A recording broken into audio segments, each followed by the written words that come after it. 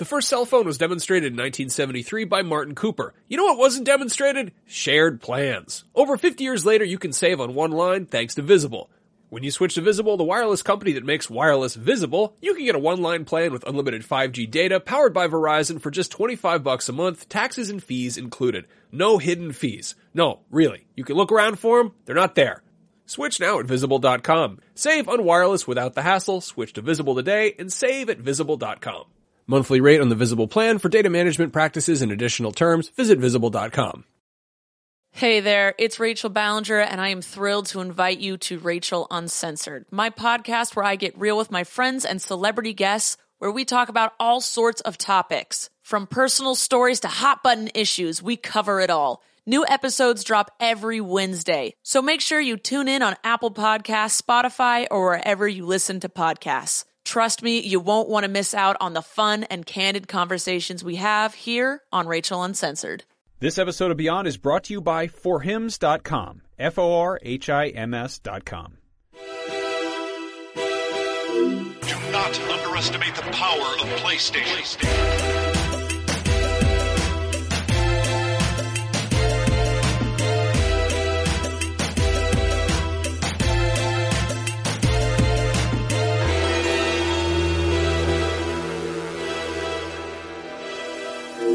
Beyond. No, come on. Beyond. It was going so well. It was so going nicely. better when I started doing Welcome. Do you want to do it? that. Beyond. Not that. The rest of it. Welcome to Podcast Beyond, episode 657,000. We've had a great couple of centuries now. We missed a bunch of big anniversaries, and you're all very cross about it. But I'm here with my good friend Max Scoville, Zach Ryan, and the man in the back room. His name is Barrett. He loves Beyond and he loves PlayStation. We're talking about some big stuff today. First off, Far Cry 5. We've been playing a lot of it. It's selling really well. But what does that mean for you? Did you buy it? Well, then you helped those numbers get bigger. Look what you did. After that, this is you're doing a really good job. yeah, it's almost like I got a hosting title. Yeah, no, it's great. You do really well because nobody interrupts you. It's cool. You can say Beyond. Because he Actually, freight trains just- through. yeah. Yeah, he Just just freight trains keeps on through, yeah. going. I'm loud and boisterous and from the East Coast. I'm quiet and timid and from the East Coast. I have allergies in my nose. No, let's talk about Far Cry. Okay, are we good? do that? Can we do this now? We can do that. Yeah. All right, let's do it. Yeah. All right, so yeah, we love this game. This weekend was beautiful outside in San Francisco. 3-day weekend for us. Gotta stop doing It was that. gorgeous, but Yeah, who I didn't cares? see any of the weather because I just stayed inside and played games. Far Cry all weekend. Yeah, I want to say, like, as somebody that didn't grow up in California and then moved here, it's really awesome living here because it is nice out all the time. But if you live somewhere cold and miserable, you're really lucky on weekends like this one because when you're really into a game, it's so helpful to look outside and just see and be like, I can stay home and play video games and not feel bad about it. It was nice enough where, like, I'm like, oh, I gotta go outside. I should just go buy a coffee even though I have that here. Yeah, I just need to walk just a couple of blocks to try and break away from this game. I mean, it got its hooks in me so fast. It admittedly, you and I were talking about it this morning, but it took a couple of hours for it to click for me. Yeah. But once it did, oh mama, did I was consumed by it. Like, I would assume that I'm about halfway through the game. I just finished liberating John Seed's area, the southwestern I portion stop of the you map. right there just for our listeners. We're not going to spoil anything. True. We just want to talk about playing the game, having fun. Brian, you finished it, and we're putting up a big, full spoiler cast Yes. on IGN that's We're going to recording go into that. all the story stuff. Yep. But yeah, like, Talk about that ending. It's super fun, right? Yeah. Yeah. So, Yeah. Zach, how much time do you put into it? Man, I haven't looked at a play counter, but I would assume probably between 10 and 13 hours this weekend. I played. Like I said, I did enough to liberate one area of the map and then started the northern area last night and got a few missions under my belt there. The way that I'm kind of playing it, I mean, if you're familiar with Far Cry, you kind of know the deal. You're liberating bases, you're hunting things. It's a very Far Cry game at its core. But the way I've been doing it is sort of like choosing a base to liberate and then on the way, like just stopping along the way to pick off side quests as they're happening, or like very like almost Breath of the Wild style where it's like, what's that over there? I'll go investigate that and check that out. I think it's awesome how much this takes cues from Breath of the Wild, because like you look at past Far Cry games and there would always be kind of like this sort of second area that you're supposed to unlock that's kind of late game stuff. And it always very much turns you loose and says go wherever the hell you want and do whatever you want. But in this case, they're almost like, hey, you can go one of three ways. take your pick. Right. You know, and it's really, the whole map is open from kind of the get-go. Yeah, Far Cry 4 very specifically had that big bridge surrounded by guards that you couldn't get across, that you'd get close and you'd poke around and they wouldn't let you there. And 3 had the second island. Yeah, and so nothing's really gated off here, which I love. If you're watching the video, you're seeing some gameplay of the only weirdly futuristic weapon in this entire game. Yeah, this is wild. I've never even seen this gun. Yeah, so I unlocked this recently. My God. And so the cool thing about this game is it's full of really interesting side characters. I think you hit it on the head, Zach, by saying that like it's, you know, and not to evoke too much of Breath of the Wild, but you said to me before we went to get coffee that the sort of like the philosophy behind shrines in Breath of the Wild is present here in the prepper stashes, which are basically like hidden puzzle dungeons. Yeah. And I say that lightly, that have perks inside them and money inside them. And they're sort of like treasure chests that getting into them is a kind of a pain in the ass and kind of sometimes a battle, sometimes a puzzle, sometimes you have to do some like sort of strategic climbing, but it's never just a door you walk right into. Like Far Cry games have always had those hidden treasure troves, and they always had the climbing puzzles of the lookout towers, right. The radio towers, and I like that they've kind of combined the two to actually have treasure that's really worth looking for. Yes. It's interesting to me because progression in previous Far Cry games and I guess just Far Cry games in general has been like hunt 6 deer to get this thing to increase your pouch, or hunt this thing, or kill this many guards with this weapon to do this thing, right? But in this game, it's much more streamlined where there's basically 2 roads you can take to earn perk points to upgrade your character, and one of them is completing challenges. So it's sort of similar in that it's like, kill 20 guys with arrows, kill 5 guys with grenades, like take out a bear with dynamite, and like all that stuff is really fun and encourages you to switch up the way you play. Yeah, get out of your comfort zone. Yeah, it encouraged me to pick up the bow and arrow for the first time because I'd played probably halfway through the first area without even considering the bow and arrow as an option. Mm-hmm. But then when I saw that challenge was worth, X amount of perk points, it was like, oh, that's an easy way to pick that up. And so I was just started kind of going through bases, like taking out people with bow and arrows, and came to really like that weapon a lot. Invested some money in some upgrades there. But the other way that they do it is these prepper bunkers, basically, that are you get a clue from liberated folks. Like you can set people free from the cultists, and they'll tell you things like, oh, Johnny Mayhem up the road has a whole bunker full of stuff, and then it puts a mark on your map where you can search that area and find them. And like you said, like there's sort of early on in the game there, I came across one where you had to power up a door, like a sealed door, but the basement was flooded. So when you turn the power on, the floor becomes electrified. Yes. And you have to hop across the tops of these like boxes and barrels to make your way back to the door without getting electrocuted. Yeah, which is really unique. I wasn't expecting that in this game. Right. You know? That's like, that is so like triumphantly video gamey. And this is ultimately what is kind of a sandbox, but with a story driven, like narrative. Well, yeah, it's smart because it's like you're picking up perk points in a bunker stash, and they're in the form of like Field and Stream magazine, or like Great Big Guns magazine, or whatever. It's weird because it's so hard to say this, but it is a definitely more grounded Far Cry game in that there's kind of like a weird justification for why everything's there. Like to find out about new areas where there's great places to like hunt elk or go fishing for trout, you pick up like fishing magazines. Yeah. Or like you'll find a map somewhere in somebody's cabin or something. I was going to say this is probably the best Cabela's game to date. Yeah. It's kind of it also in a weird way is kind of the best Far Cry or South Park game to date. Like it's got like it's got kind of different overlays of things that remind me of different things. Yeah. Like it does have hunting, it does have fishing. It's almost like very committed to making a serious like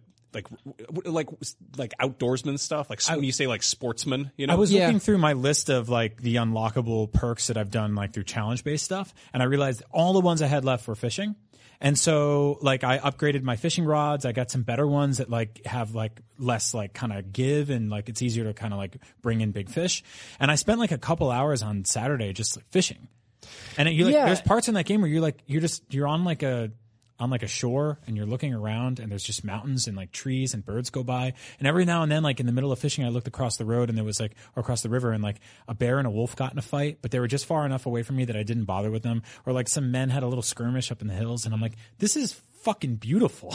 No, I think that I they was know sitting that there some like, people man. are going to play this, and they just want to like enjoy like the scenic outdoors. Like maybe they, I don't know, like, live in a crappy apartment, and they're like, I want some grandeur. Yeah. I think the way that Ubisoft has spent the money to render Montana so beautifully is insane. Yeah. Like jumping in a plane and flying over, big sky country in Montana.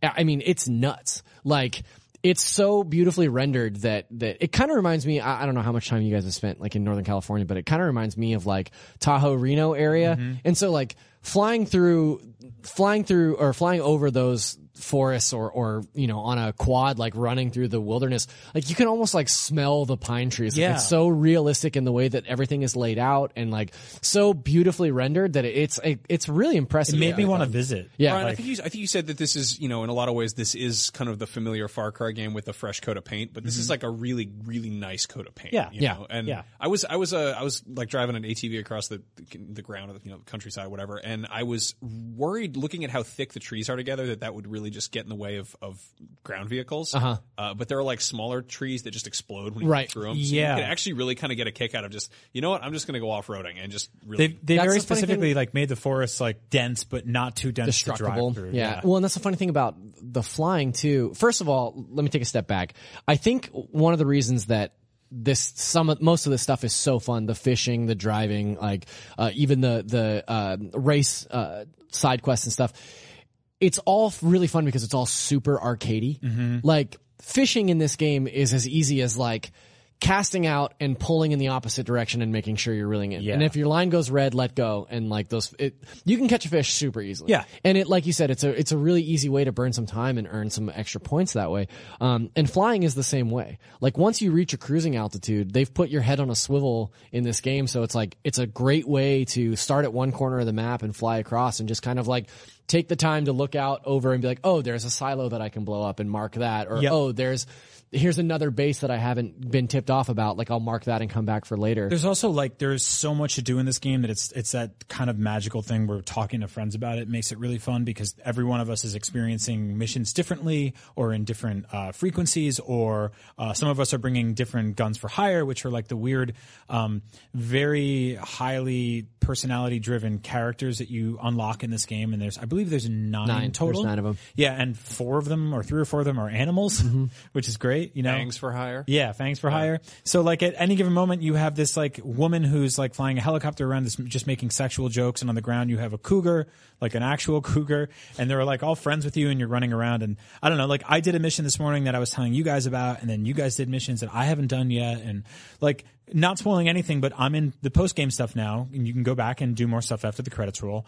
And I'm not necessarily having as much fun as I did progressing through everything, because once all of the 3 sort of head guys are all pissed off, doing anything in those regions doesn't necessarily yield you anything but money. And eventually you have enough money to buy anything you want, but I'm still enjoying it because the simple mechanics of like fundamentally doing anything in that game, flying, driving, shooting, are all really fun. So having that core there means that anything they stack on top of it becomes more fun for me to do. If those things were a tedium, I wouldn't. So it has me all of a sudden being totally all in for any DLC they throw at this game because it's just fun to shoot.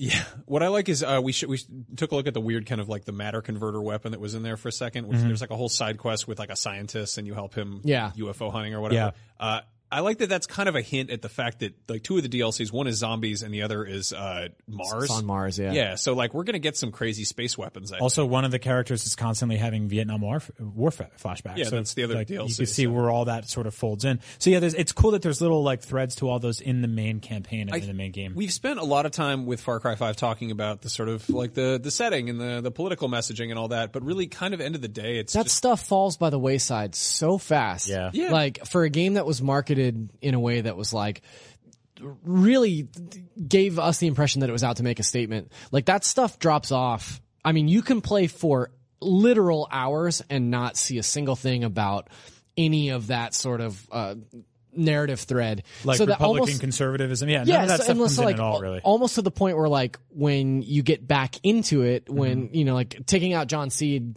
last night and going through that last level, was kind of like so story heavy that it felt out of place given the rest of my experience. Cause like in the let's say 12 hours that I've played of this game, 90 minutes of it has been very narratively well, driven, and then you know so what I that's mean? the thing. Like the story in this game quite literally takes you out of the game.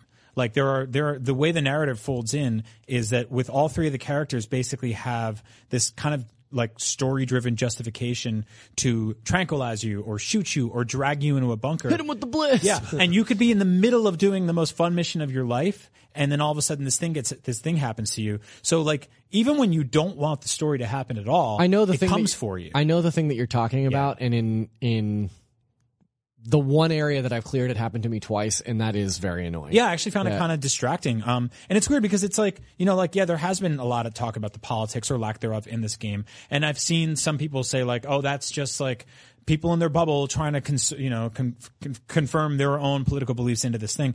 I will say that it's not about that at all. To me, it's more about the presence that tonally this game sets up in the first 20 minutes that I believe it doesn't deliver on. And it has nothing to do with politics. I think that it starts with a very grim, very serious thing, and then it kind of just veers away. And I love it for that. No, so I do love it for that. You look at the past kind of like the main entry Far Cry games, and like 3 was all about the definition of insanity, and 4 was all about Pagan Min and Karat and everything. And I feel like 5 has a lot more Blood Dragon kind of sprinkled in the margins. It's got a lot more sort of self-aware, goofy stuff. Yeah. It's much more like there's a whole mission where you have to get bull testicles. Yeah. And it's like I think if they'd led with that and leaned a little bit off of the sort of religious iconography and cultist stuff and the, American, politics, it would have been. I think a lot of it is our brains and everyone's brains kind of filling in the blanks of like, you're like, well, okay, it's a cult in Montana and they practice outside of a church, and they have religious iconography in the forms of their own Iron Cross and crosses and Bibles and stuff like that. And so therefore they must be blank. Right. And it's sort of confirmation bias, but on the flip side, there are missions that dip into Trumpism a bit. There is a mission called Make Hope County Great Again. I tweeted out a screenshot of the mission, and a guy in a red hat is basically like, "It's a lot of disenfranchised liberals out here. We should rile them up and get them to vote for me." And I'm like, "That's funny." Like, I'm not offended by that. I find that funny. There's also another mission where you have to secure a P tape from like a shack that has bunker, a Russian star on it, and you're sort of like, okay, that's on the nose, but all that is handled is so slapstick and so goofy. And again, and I said this in the last time we talked about this, ultimately this is a game about a guy that loves guns. The first thing I did in this game was buy a machine gun that had an American flag on it. Yeah. And all of his friends open gun shops. The primary goal of this game is to murder things and kill animals, which is about as anti quote unquote liberal SJW as it gets. So I think everybody sort of has their biases going into this. It's a South Park video. Yeah, exactly. I So like everyone gets made fun of. It's all okay. The game is fun, and that's really all that matters. I like the idea that before this we were like, maybe we should steer clear of the political talk about this game, and it was like, yeah, whatever. We'll just do it. I think what we're speaking on specifically is like that there is a very defiant lack of that stuff in this game, and I kind of love it for that. And I think like in general, if you had told me months ago that the story in this game would actually be intrusive to the point where they're like grabbing you and physically yanking you out of like a cool mission you're on, I wouldn't have believed you, because I think that would have been the part I was so excited for. Yeah. I knew the gameplay would be awesome. But the fact that like I want to just mess around in this game and it has to keep reminding me like, oh, well, there's also this stuff going on, it gets a little distracting.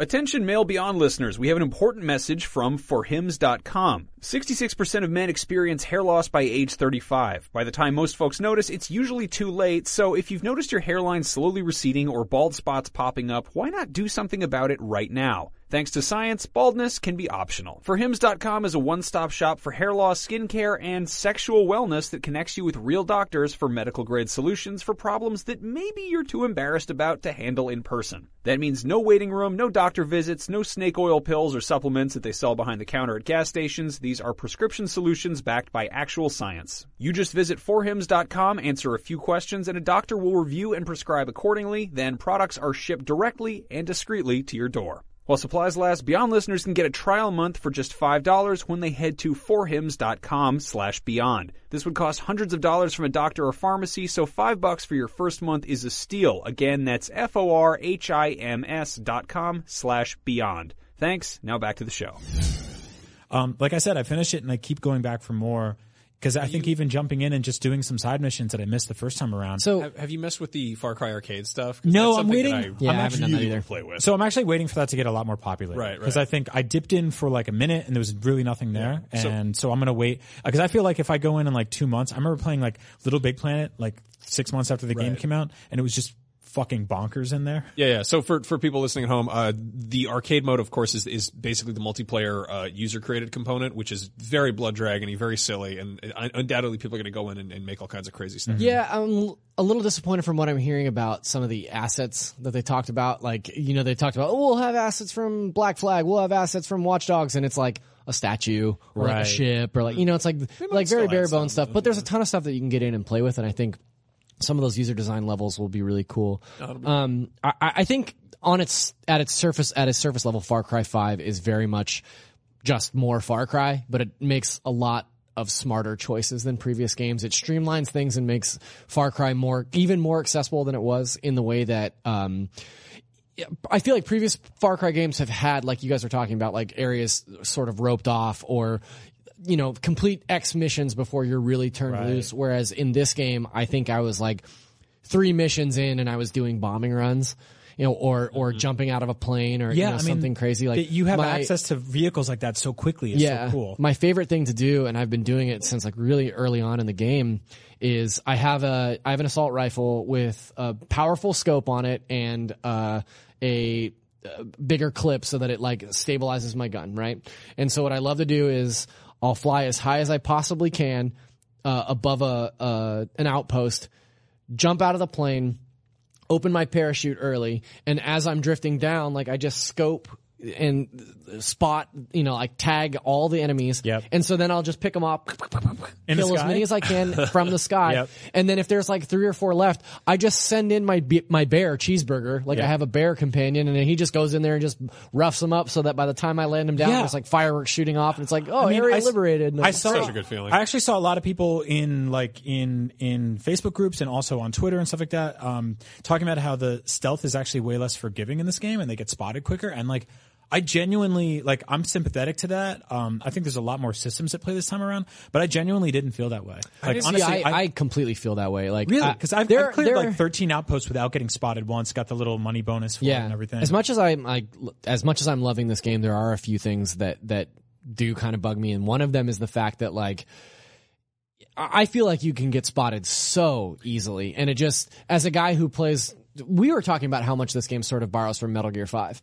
And as Which a guy borrowed from Far Cry, of course, yeah. I mean, everything is cyclical. We were talking about how this kind of borrows from Zelda, but I think that honestly, I think that Zelda borrowed a lot from Far Cry 3 and 4. So, but like, one of the things that bothers me is how broken the stealth sort of is for me, because it's not like one guy spots you, right? Like, you can be at, like, some of the outposts are much bigger than the others, and you can be at the far side of an outpost and get spotted by one guy, and then all of a sudden you see it in the distance, 15 dudes with assault rifles just turn straight toward you, and you're like, well, okay, I might as well just reset, So, I mean, worth noting, because it does have this sort of open approach where it does kind of drop you in the middle and they're like, go whichever way you want. There is like an order, like there are outposts that are more difficult than others, and there are places on the map that you're supposed to probably check out when you're a little bit higher level or more equipped. And it doesn't write that down for you anywhere. You kind of have to figure it out yourself.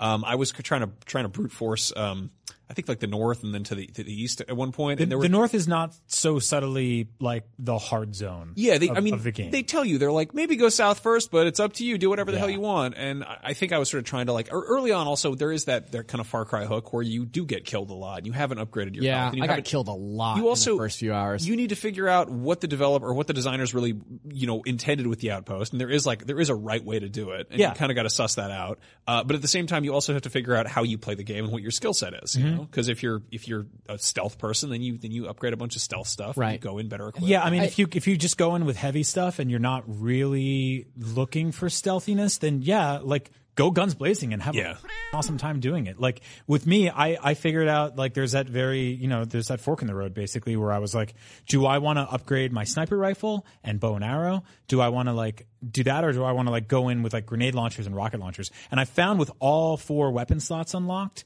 that I regularly went with 2 quiet, distancy, like, kind of very far away guns, and then 2 well, everything went to shit. Let's blow it all up guns. So I had like grenade launcher, like leveled up, and rocket launcher with all the add-ons and stuff like that. Then I had a sniper rifle and like a pistol with like for close range stuff in case people come running at you. And I found my technique was basically approach a base or a compound or whatever you call them, right? An outpost, and then kind of circle it. Yeah, that's what I for do a little too. while from up in the mountains, and then pinpoint exactly where the alarms were and take those out from far away. You can shoot the alarms Yeah, out? so you shoot out. Oh, cool. Yeah, you can punch them, dude. Yeah.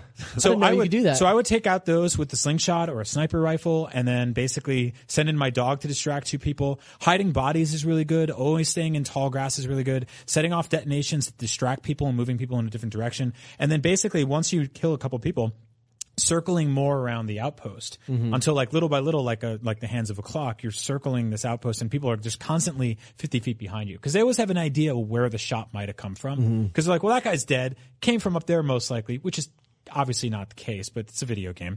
And then little by little, you're like, there's one guy left and he's just like, what is going on And here? you like toy with them for a while. I like to just throw in some bait, and, you know, and then I go on the other side, so they're all fighting a bear and taking out alarms. And you know. That's the thing. There's so many different systems to play with, and so like I'm sympathetic to people being like the stealth is like, you know, it's not really forgiving. But also, I think that there's so many different more ways to interact with that now that it's kind of on you to find your play style. Yeah. There's a couple other things that I did want to touch on that are a little disappointing, but don't necessarily detract from my overall love for the game. One of them is the perk system. Like the way that they've streamlined perks in terms of getting the points to reward yourself with perks. That's great. Like finding them in bunkers, but the actual perks themselves, like you can kind of go through and pinpoint like, okay, do I want to jump out of a suit or jump out of a plane and fly with a wingsuit? Hell yeah, I want to do that. Do I want to be able to sneak more easily? Yeah. Do I want to be more efficient with auto rifles and shotguns? Yeah, okay, so I'll get those 3 perks. But I've cleared one area. I have 2 areas and assumably the in-game to go. And I don't necessarily feel like I need any more perks. No, like the way that I'm playing the game now, like even cause I went to the north, which is supposed to be harder. And even in that area, I feel like a badass already. So I'm not necessarily sure that like I want to find more of the bunkers because I like those puzzles. Same. But I don't necessarily need the perks to power up myself anymore because I feel strong. I've cleared out all the prepper stashes, so I just have a bunch of perk points, and I go into that menu and I'm like, time to go shopping, and I'm like, oh. I guess you can carry more like knives, or like I taught the stores to sell grenades. I thought that was a weird one. The black market stuff. Yeah, I was like, I don't really need that. You can craft that stuff. Yeah, and I have no problem. Yeah. It's like that's for somebody who's like really good at clearing out bunkers, but really terrible at aiming remote mines. Right. Yeah. Like that they're wasting them all. So yeah, I'm with you. I think a lot of those perks were kind of crappy. There's also Outpost Master, which is I think where you reset all the outposts to like higher difficulty. Ooh. So if you want to, like Marty was saying, that there's the option to it's effectively a new game plus. Yeah. Where's pretty that? much. I think it's just in the menu. I think you can just. I don't know if that's the same thing, but I know that is an option. I think once you finish the game, you can basically like replay them all in harder difficulty. Yeah, because I finished all those, and there's like I don't know. There's that. I'm at that part of the Ubisoft or any open world game where I'm like, well, what's left? Like racing missions. Yeah. Collecting. It's that tail end of the burrito. Yeah, it was That's like the best part of a burrito. When I got to the end of Horizon, I'm like, yeah, I guess I'll collect all the mugs. You know, like Yeah, and the other thing, occasionally there's missions that will turn this game into a like corridor shooter. Yeah. Which sucks. Yeah, like I agree. Because it's an open world game. the game is so brilliant when you're setting traps and shooting people from afar or like running through an area and like taking people out. But when it's a Call of Duty sort of like stop and pop shooter, it just doesn't work that way. Yeah, and leading to some of the bigger missions, you have to do a couple of these. And I died. All three. I believe all 3 of them culminate in like a Call sort of Duty like, style. Yeah, and it just like I died so friggin' much in those segments, and like it's fine. Like I don't have a problem with the game being tough, but there were a few times where I was like, okay, that's stupid. They're so chaotic that they remove the element of stealth from those two, or the option of stealth. That is the inherent problem with trying to tell a story or have boss fights in an open world game, is that it's something that's tailored to a certain play style, and then but the only boss fight that I've done is friggin' cool. Yeah. Like The one where you fight. Yeah. No, none of that. I'll tell you about. I'll tell you about talk about it later. But, We got to move on. But obviously, because one of them is just it's just very video game. Because I think you're right. They have to figure out how do we fit that in here. That being said, I mean, what's your take on this? Brian, you played the last few Far Cry's to the very end. Do you like this one a lot? What do you? I still prefer the setting to 4 and some, I love the animals in 4 more. I love the, weird rickety gyrocopter thing you got in 4. Right. It was very Launchpad McQuack. But I love this game. Yeah. And I love it more than Primal. I love it more than 4 overall. It's my favorite game this year, for sure. I agree. I think so. We'll see where the dust settles by the end. It's going to be a big year for games. But, Zach?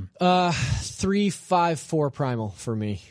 That's about where I'm. Where does Blood Dragon doesn't count because Blood Dragon's right under 3 if we're counting Blood Dragon. Yeah, but I love this game. I can't wait to play through to the end, and then I feel like it's one of those games that I'll dip back into for the rest of the year, especially when the DLC comes. Same. I'd love to see the same thing that Horizon did with their DLC, where they just slid their perk points over and added 2 new columns. Cool, I'd love to see some additional stuff coming. And I'm really happy down we're getting to test it out. Effectively some more Blood Dragon type DLC with this, and the fact Far Cry 4 was hey, what's the DLC? And it was we've added the Land of the Yetis or whatever. And you're oh, I guess that's cool, whatever. But this seems like it's actually going to be stuff to kind of wake up and pay attention to. Obviously, we really enjoy this game. If you want to make some friends with people who are also playing the game, head over to the Podcast Beyond Facebook group, which is facebook.com/group/Podcast Beyond. It seems like the game is selling well and people are playing it and they like it, and that's good because fun games are fun. I saw from Steam it's the best-selling Far Cry game ever. Damn.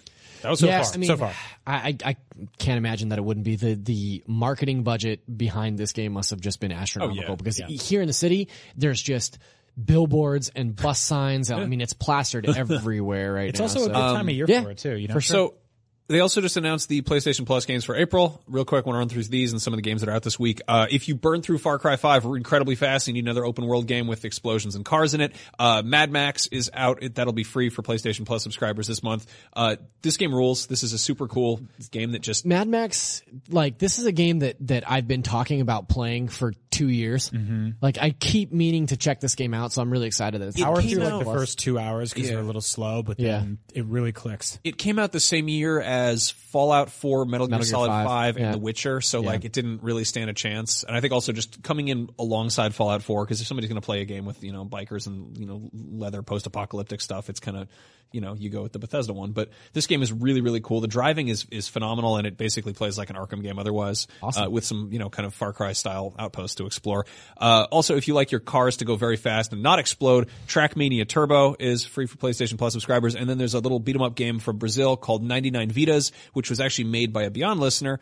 So shout out to Bruno. That one's cross-buy too. Yeah, so that's Vita, PS3 and PS4, and there were a couple other ones for PS3 I didn't touch. That's 99 Vidas VIDAS. VIDAS, yes. Which means I think 99 lives. Yep. Real quick, out this week, there's a game I played a minute of. It's called Minute, MINIT. It is like a black and white, low poly, almost like a 4-bit roguelite adventure game, and the hook here is that I think it's no poly actually. Yeah. It looks like you play with as a Tamagotchi man. Yeah. I was gonna say it's Zelda lookish, but no, it looks like a Tamagotchi. Yeah. You're like this little duck, but basically, you have a minute each life, which is kind of insane. It's sort of this panic. It's like when you're poisoned in a game and you're like, I gotta get done really fast, otherwise I'm gonna die. But you have a minute to get to your next objective, and you kind of learn how to work around that. And it's got some very strong sort of, Link's Awakening vibes, as well as obviously it's kind of a roguelite, so people will compare it to Dark Souls or whatever. How much have you played? Maybe 10 minutes, which is 10 times 10 runs, 10 lives. No, I wonder if that that mechanic gets annoying after a while. I think it almost definitely does, but in the same way that a Souls game would. Like there's a certain level of you do unlock new homes which act as it's like campfire hubs. type of things. Yeah. It's like John Mulaney's theory of bell curves and jokes, where it's like it starts off really great and then it gets really annoying, but then maybe once you get the feel of it, starts getting really it good also, again. I mean, it seems like a game about kind of valuing your time, and there's a button. If you press circle, you just kill yourself. So if you want to basically warp back to the next spot and move on, and there's something kind of very.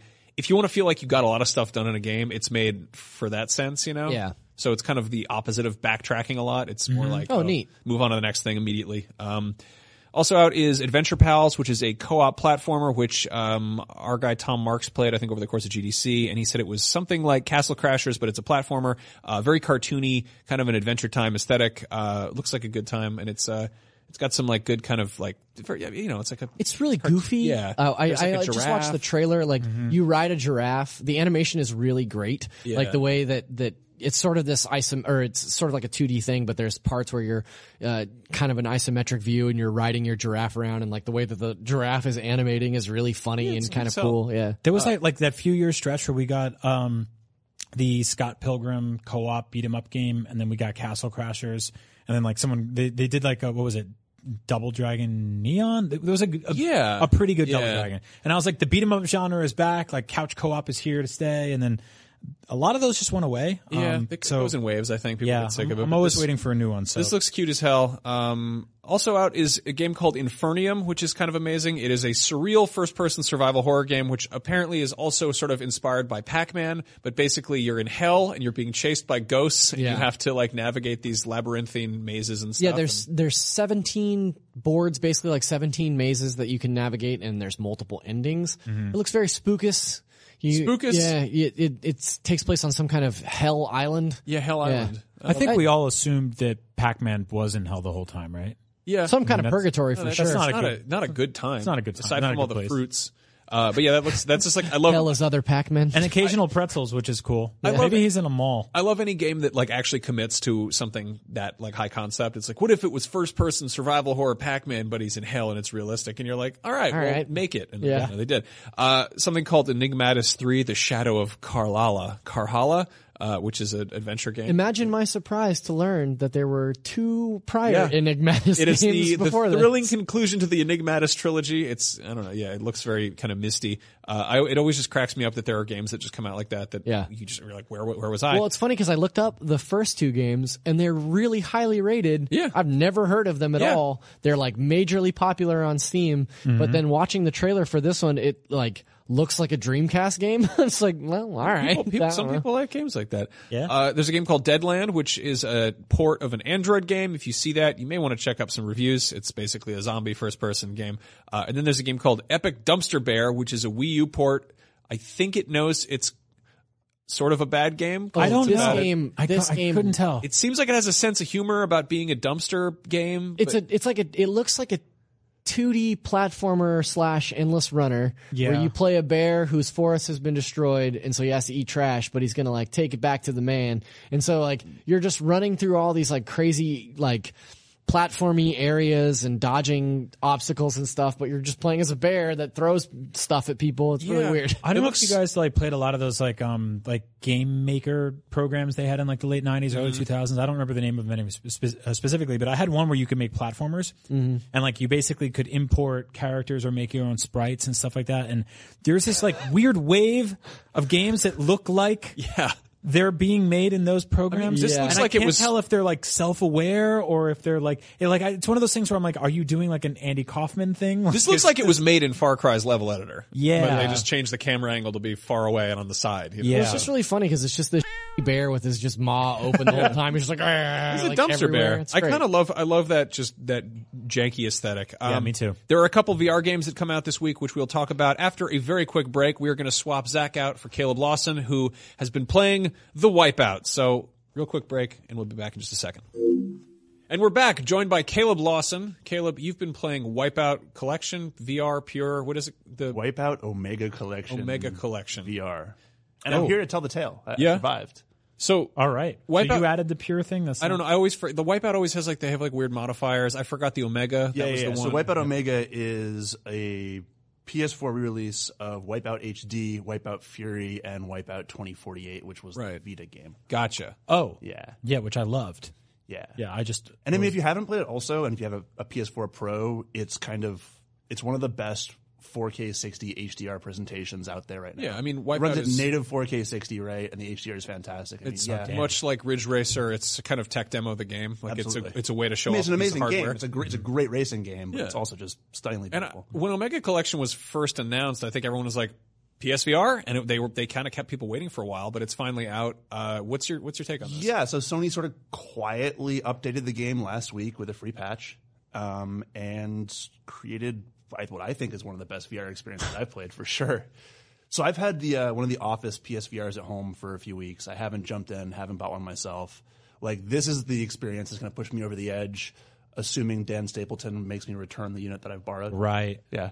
Right. I mean, when you have a free unit, you don't need to buy one. But now but it's harder to steal when you go on a popular podcast and tell everyone the crime. Yeah. Also, I mean, if you've got the thing on your face and you're at home, you can't see the cops coming in to take you away. But so, like, right, Wipeout in VR, as much as you want to play it, it also sounds like the sort of thing that'd probably make you hurl, right? Right, because I played what was I played the racing game at the PSVR launch, and I'm totally blanking on right now. And it was incredible on straightaways. And then you would make a left or a right, and it'd be like, oh, yeah, and God. Wipeout makes you go upside down, and you're doing barrel rolls, and you're banking. Which I did the VR mode in Trackmania Turbo, and I found that to be kind of similar. I actually liked it a lot. That's a very cartoony game, so I kind of stuck with it. But there's a lot of upside down flips and loop-de-loos and stuff like that. So I played for hours this week. Hours. And you didn't throw up? I didn't throw up for a couple of reasons, actually. It's handled really well, first off, right? I mean, the head positioning and head tracking is super cool, so that, you know, when you're sitting there in the cockpit and you see the track kind of ramping up in front of you, right? You look up the track and you can see where you're going, or it banks off to the side, right? You move your head around the way you would naturally, like, in a race car. So you can kind of anticipate turns and stuff. Yeah. And so if you're leaning forward in the cockpit, you're sort of getting that full, you know, almost 360 view of, like, the racetrack and everyone around you. But what's cool is if you do start feeling a little bit motion sick, if you lean back a little bit in the cockpit actually has, like, sidewalls on it. Mm-hmm. So if you lean back, it sort of pulls it almost like you're watching a screen a little bit more.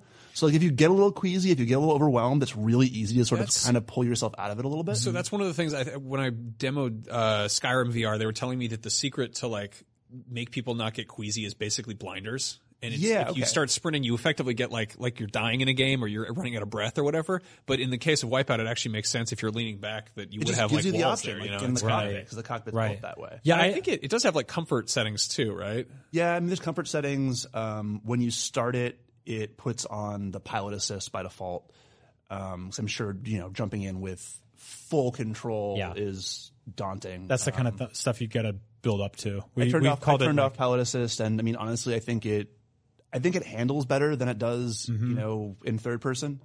I think, you know, like most racing games, right? Your track positioning and your sort of spatial awareness really changes the way you play it. And the fact that this is a free patch that basically takes the entire game, all those tracks, throws them into VR is just, it's incredible. Yeah, I love stuff like that because it gives people a nudge to play a game they A, might have missed, or B, return to a game they bought already. Yeah. And I think PSVR and VR in general does a really great job a sense of space in racing games. And I think it gets kind of lost in most first-person games because you're like, where are my arms? Where are my legs? You know, where's all this? But in driving space sim games that are first person in VR, like you look down and you're like, this is my cockpit. Yeah. Like this is my little zone. This is my little room. You're seated, so your brain can trick your body. Yes, exactly. And you don't feel, I mean, it's a little weird when you're like, I can't move my legs. Like you feel paralyzed. You look down, you're like holding the steering wheel. It's like, why is it not moving? Exactly. Yeah. So there's that disconnect. But in terms of like being able to have like this little box that you're driving around in, it's really cool, you know, and getting to see all like the little knobs and switches inside of the dashboard. Yeah.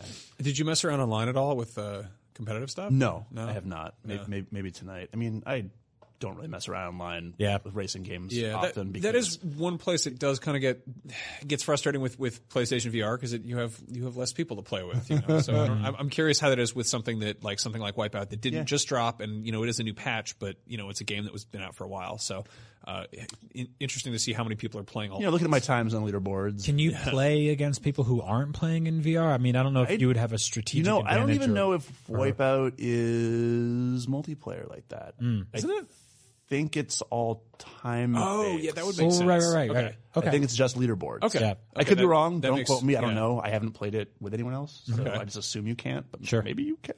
All right. Well, and so it looks gorgeous. It looks gorgeous. It runs gorgeously. I mean, like as much of a showcase as it is for 4K HDR, that game is now also a showcase for PSVR. Are you playing through a Pro? Yeah. Oh, cool. Yeah, because there's like a pretty substantial benefit of playing PSVR. That's through right. a Pro. You said that. So you're probably getting a little bump. It's like it's not night and day. It's the kind of thing where I'm just like, oh, it's like a little bit better. No, it's one of those experiences like when VR was first announced and they were first demoing it. It was like this is the sort of experience that I want. Right. Until you can actually do more creative things with haptics and with moving around a space. I think as far as like seated experiences, this one is way up there for sure. And it's the full game, right? Yeah, it's the full game. So that's it the other literally thing that's really converts cool. the entire game into VR for free. Yeah, this is not like like some $30 game. It's not like that Call of Duty side mission or something like that. Right. Like it's just the whole thing. Yeah, the $30 game that you can play on your TV, and still enjoy the hell out of because it's an amazing game. Mm-hmm. There's a free patch that'll convert it all to VR. That's awesome. When did Omega Collection come out? That was like This year. This year? I mean, sorry, 2017. 27. Was it early or late? Was it? I don't remember. Okay. It was it's long enough ago that it's probably on sale though. I mean, it's $30 or less. Yeah. Yeah. So that's it slipped out whenever they released it, to the same way this patch slipped out, right? Sort of under the radar. And I'm very happy that I noticed and that I downloaded it and that I played it. Because that's awesome. I might Go get that. I might have to grab that just to check it out. Yeah. That's just speed and colors and music, combined with VR. And So I didn't hurl. Yeah, Maybe that's a good sign. you will. Yeah, But if you want to try the challenge good of Vox quote. Will you hurl or not? You can check that out. I didn't hurl, but maybe you will. IGN. So the opposite of driving very fast in a triangle through lasers is, of course, sitting on an island in virtual reality. There's a game called Island Time VR, which is out today, which is a very small scale survival game you're shipwrecked on an island with Greg Miller as a crab. The Greg Miller, He voices the crab. Greg Miller, his voice or his likeness. I mean, I'm not going to pass judgment here. I don't think he's not a very crab-like man, but he's it's his voice. He's doing kind of like a very kind of goofy, like kind of like Rick and Morty-ish sort of voice, but basically he's sort of the narrator. He's your companion on this island, and it's a small scale survival game. So think like Don't Starve or something, where you have to catch fish and build a fire and everything, but you're basically stuck on this tiny little island in one spot. So you're looking around and moving around, and you've got a wristwatch on your virtual hand that you can look at. I screwed around with that for a minute, but I was using one of the office setups, and I kept trying to like catch fish, but I'd be punching somebody's desk, so I stopped doing that. This game. Yeah, it's super cute. Where's Greg? Do we see him? You can hear him in the game. He voices the crab. I don't know if you can see him here. There he is. There's the crab, and there's a boombox. Oh yeah, that's Greg. Totally. I don't know. Yeah. If you're a Beyond listener and you miss having Greg's voice in your ear and you're not listening to his 8 other podcasts, you can now have him as a virtual crab. Also out tomorrow or today or whatever is a VR game that nobody saw coming, which is Crisis on the Planet of the Apes. This is interesting. This is a VR Planet of the Apes game where I'm unclear exactly what it is. There's a trailer that dropped at the very tail end of February that I saw get no coverage. It looks a little bit wonky, like a lot of the kind of movie tie-in VR games we've seen so far. Is this running off of the engine of like the Planet of the Apes adventure, kind of point and click honestly adventure can't game? tell. There's a trailer that shows basically nothing. I mean, is it a game or is it like an experience thing? Can't really. I mean, it says game. What's the difference exactly? So glad we did our research. But it's out as of this episode. No, that's what I'm saying. Is I can't do the Exactly. research because there's no coverage of it. And this is the second time this has happened with the Planet of the Apes games, because we talked about this last time. They accidentally dropped the adventure game, which came out of nowhere. It showed up it was like available now on PSN. I was like, how have we not heard of this? We haven't like previewed it. We haven't seen like a trailer. We haven't seen anything. So I just downloaded it. And later that day they were like, we put that up by accident. Get that off the store. So they Please delete that. And it's like, no, I already got it. Which was really strange, which makes me wonder what the hell's going on over at Fox Next, that's the studio that the Fox-owned studio that's been publishing Planet of the Apes games. They are theoretically working on something involved with aliens. They're also theoretically doing X-Men stuff. And so far, they've just secretly released a couple of Planet of the Apes games, and I hope they keep doing that. It's a great strategy. Yeah. Just stealth they launches. stealthily do it, and they make us talk about it in the show as a result. That's true. I look forward to checking out the new X-Men and Aliens games. I don't know, like 8 to 10 hours before they're released, without any fanfare or knowing about anything whatsoever. Yeah, why would you promote something like that? Here's the thing about Planet of the Apes. It is not at all based on a trilogy of multi-million-dollar blockbuster films. So I could see why this fledgling indie title has to just slide under the radar. What's going on over there? I don't know. Tax write-offs. Yeah, maybe. I don't know. I would love to. I love Planet of the Apes. Like, I love the original movie. It's one of my favorites of all time. It pretty much got me into sci-fi, probably around the same time Star Wars did. I cherish it. I would love new games. Looks like we're getting them, so that's great. That all works out. But again, like, it'd be nice to know a little more. And for all the people that worked on it, they'd probably appreciate that too. So someone tell us about it. Yeah. We did a bit on Up at Noon last week, basically being like, is X-Men video games dead? Like, what's going on with that? And not even 3 hours after we put that up, there was an article that Game Informer put up with the VP of Fox Next talking about the process of getting, X-Men characters and the kind of the licenses and that tangled web of all that nonsense. And so they are clearly working on new games and doing some other stuff. I like the idea of there being more VR stuff coming out that's licensed tie-ins, because I mean maybe that's where like licensed games go, is VR is kind of like a promotional arm.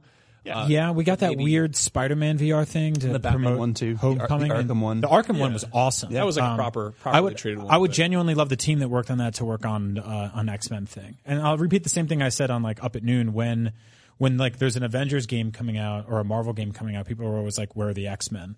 But when an X-Men game comes out, nobody ever goes for the Avengers, because the X-Men are enough. Right. And so, like, I would love a VR X-Men game. Yeah, that'd be cool as hell. Even if it was just like an experience. Yeah, I don't know what's going to happen with the experience. But no, with the Planet of the Apes stuff, it's really, really baffling that they're just kind of like just unceremoniously kind of just throwing this out there. I don't know if it's terrible. I don't know if this is a really bad VR thing that sucks and we should not play it. Is it a tie-in for like a home video release? When did that movie come out? That came out on home video like last fall. Yeah, it was a while ago. It's been out for a while. There's nothing lined up with it. Andy Serkis did this huge presentation at GDC with Epic talking about like real-time mocapping in Unreal, which was really interesting. Which they probably did not use for this project. No, I don't know what this is. And it's just really, really unusual to see something so like high profile as this just get, crapped out there. Well, let's one of us jump on it. And I mean, as long as I have the stolen PSVR unit from the office, I might as well try it out. Crisis on the Planet of the Apes, the secret PlayStation VR Planet of the Apes game that you can own for your very own self. Unless, of course, it's not supposed to be out yet, which is entirely possible. Caleb, thank you for joining us and talking about Wipeout VR. Big thanks to Zach Ryan for jumping on, too. You can find us all on Twitter. I'm Max Scoville. Brian is Agent Bizzle. Caleb is... I'm just me, man. Just Caleb Lawson? Caleb Lawson. And so easy. Zach is Zacharias D. We will be back next week, but in the meantime, PAX East is this weekend. If you are there, a bunch of people from IGN are going to be running around, including Marty and Alana and Andrew Goldfarb, as well as Marietta Sanchez. The four of them are all on a panel together on Sunday, the 4th, that can't be right. No, Sunday with a whatever at 12:30 p.m. in the Albatross Theater, and I asked Marty what it was about, and he said, talking about the gams. So either legs or video games. Up to you to decide which. My guess is there's an E in there. Yeah, probably. I hope they rank legs. I think Kratos has some great ones. Marty's busy just really writing lots of other letters elsewhere, so I don't know. Anyway, thank you for listening, and good night. Beyond.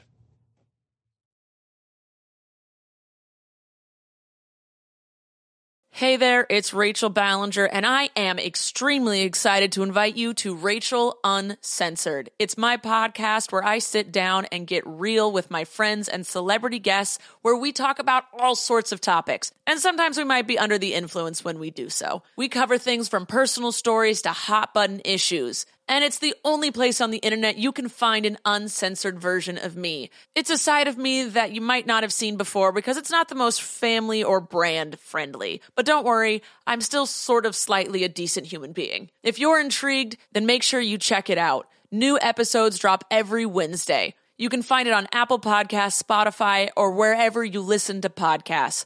Trust me, you won't want to miss out on the fun and candid conversations we have here on Rachel Uncensored.